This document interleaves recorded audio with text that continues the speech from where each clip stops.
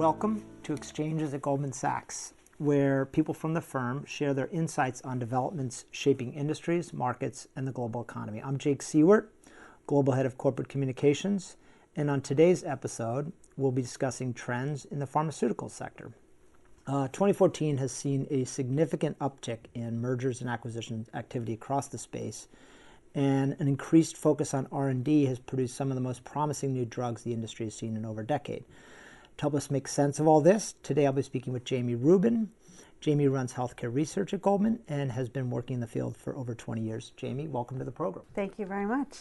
Jamie, earlier this year you predicted in a report that it would be a very exciting year in the sector, and that's proven to be exactly right.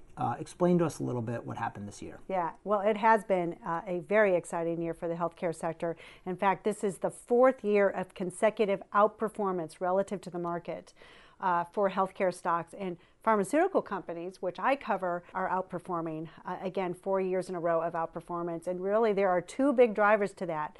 Number one is M&A. There's been a crazy amount of M&A activity in the industry. There are companies that are breaking up, spinning out assets, but also companies that have made acquisitions, tax inversions, for example, but also acquisitions of assets, etc.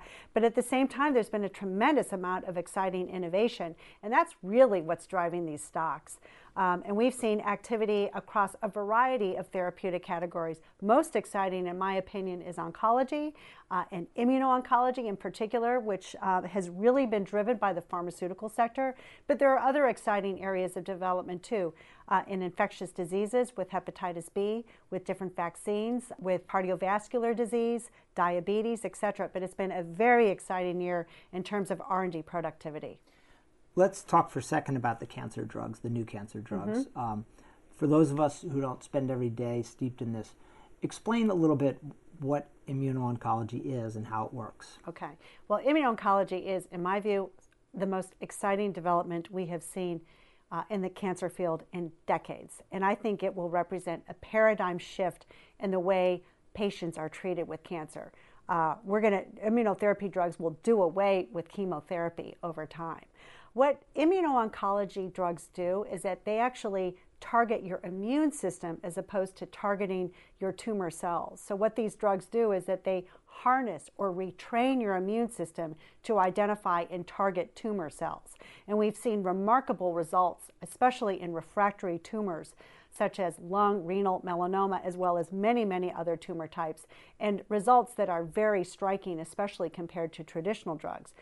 So one thing we do hear a little bit about these new treatments is that they're expensive. Talk to us a little bit about that. What's the likelihood that over time the costs come down, and what do we do with the problem of the issue around the high cost today? Right, that's a huge issue for the industry. But yes, these drugs are very expensive.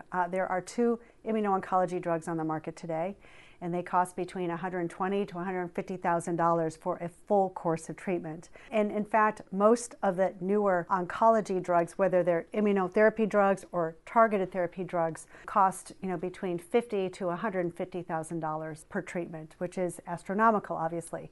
I do think that immuno-oncology drugs are able to get those kinds of prices because these drugs, for the first time, we've actually seen these drugs bend the survival curve. So a problem with chemotherapy and a problem with targeted therapy is that you see initial strong responses, that the tumor reacts initially to the therapies, but then over time your body builds up a resistance. And sadly, over time, most patients die of refractory diseases. But what's so exciting about immuno-oncology is that we are seeing a subset of patients actually become cured of their disease. So the early data that we have seen, in fact, it's not that early, the data that we've seen recently shows much higher survival rates compared to chemotherapy or compared to targeted therapy because the immune system remembers. Once you retrain the immune system remembers to fight off the cancer cells. And that's why we're seeing these exciting cure rates in a subset of patients. So back to your question on pricing, payers have not pushed back on that high cost of drugs because the cost of a cure is priceless. And so far, these drugs have been very expensive. That does add the question, though, what about drugs that don't cure patients? And I think that's where we're going to see pricing pressure. Interesting. So new drugs have the potential to really revolutionize the sector. As of today, are they working for everyone? Is there hope that they will eventually? No, they don't work for everyone, but they do work for a subset of patients. Let me give you the example of late-stage melanoma. If you were diagnosed with that disease 5 years ago, your chances of being alive over a 1 to 2 year period are only about 10%. But today, with immunotherapy and especially combinations of drugs, and you combine 2 checkpoint inhibitors, we are seeing survival rates of over 80 to 90%. So that's really remarkable what we have seen, going from 10% of patients being alive after 2 years to now 88% of patients being alive after 2 years. That's in one disease. In other tumor types such as lung cancer or renal cancer or other tumors where we have seen data, we are seeing survival rates in the 25 to 40% range. So still a subset of patients, but much higher cure rates or much higher survival rates than we have seen with traditional therapies. So let's go back to the industry a little bit. You said a little while back that people had sort of lost faith in the ability of this industry to innovate, and these had just essentially been companies that were harvesting existing drugs and maybe looking outside their own 4 walls for growth. But it sounds now as though the research is beginning to pay off. And explain what happened. How did these old defensive plays, these big pharma companies, become growth companies again? Yeah, that's a great question. Really, it's happened over the last 10 years. Scientists have learned a lot about the human body over the last 10 years. The decoding of the human genome has provided a tremendous amount of information about your DNA and the makeup of your body and your different genes and how they interact with each other. So I think it's a combination of a number of factors. Number one, it's a better understanding of diseases, a better understanding of our bodies and our genetic makeup. And the FDA has become much more accommodative over the last, say, 5 or 6 years, in large part because the data that we have seen for many of these diseases is so spectacular.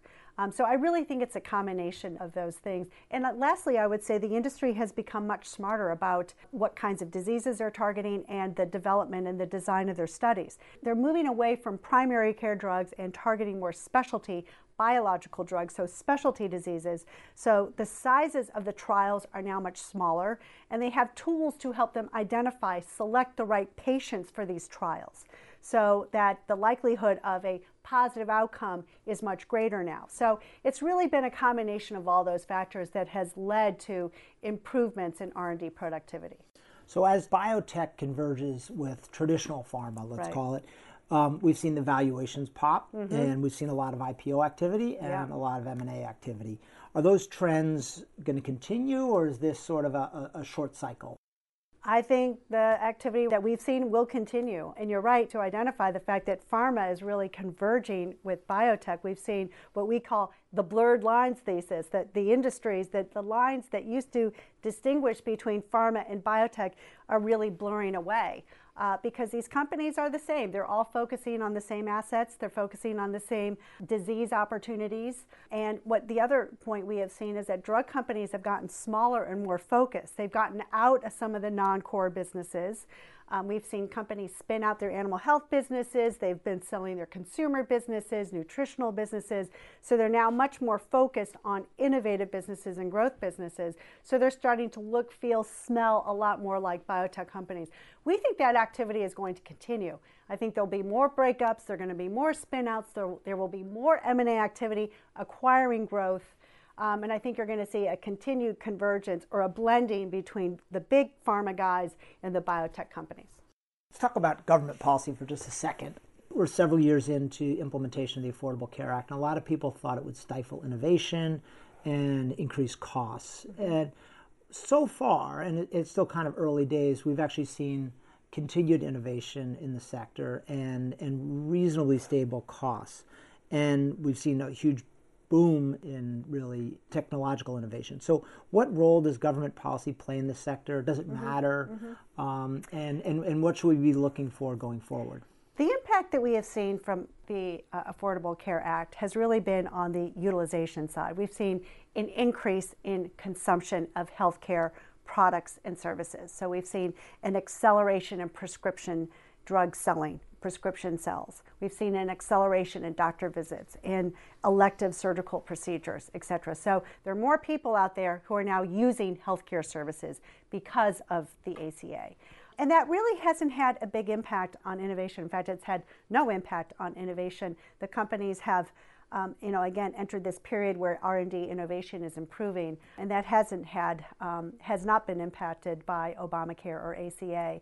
I do think that the government will play a role, though, and I think that over time, as the government becomes a larger purchaser of prescription drugs, that the government could push back or mandate price controls. That hasn't happened yet. But right now, the role that the government plays in terms of innovation is relatively minor.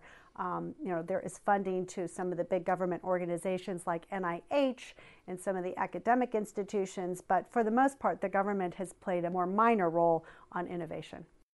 Finally, we talked a lot about investor perspective on these developments. How about the consumer of healthcare? We're all consumers of healthcare. How does someone who's not a specialist kind of keep track of innovation in a field that's moving so quickly, or do they have to rely on their healthcare providers? Well, a major trend in healthcare that's very exciting to watch is what I would call the consumerization or retailization of healthcare. Consumers becoming much more involved in the purchase of healthcare. And that's happening because we're seeing prices becoming much more transparent.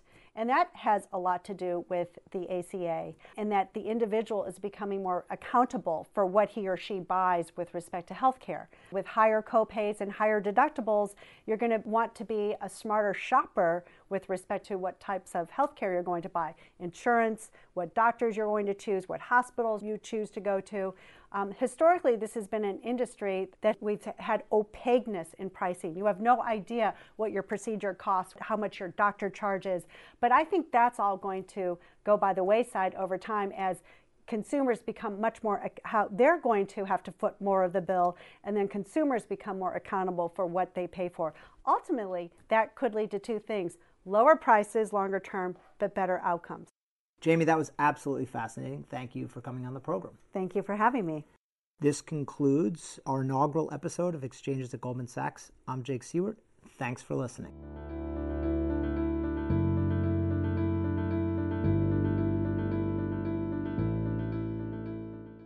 This podcast should not be copied, distributed, published, or reproduced in whole or in part.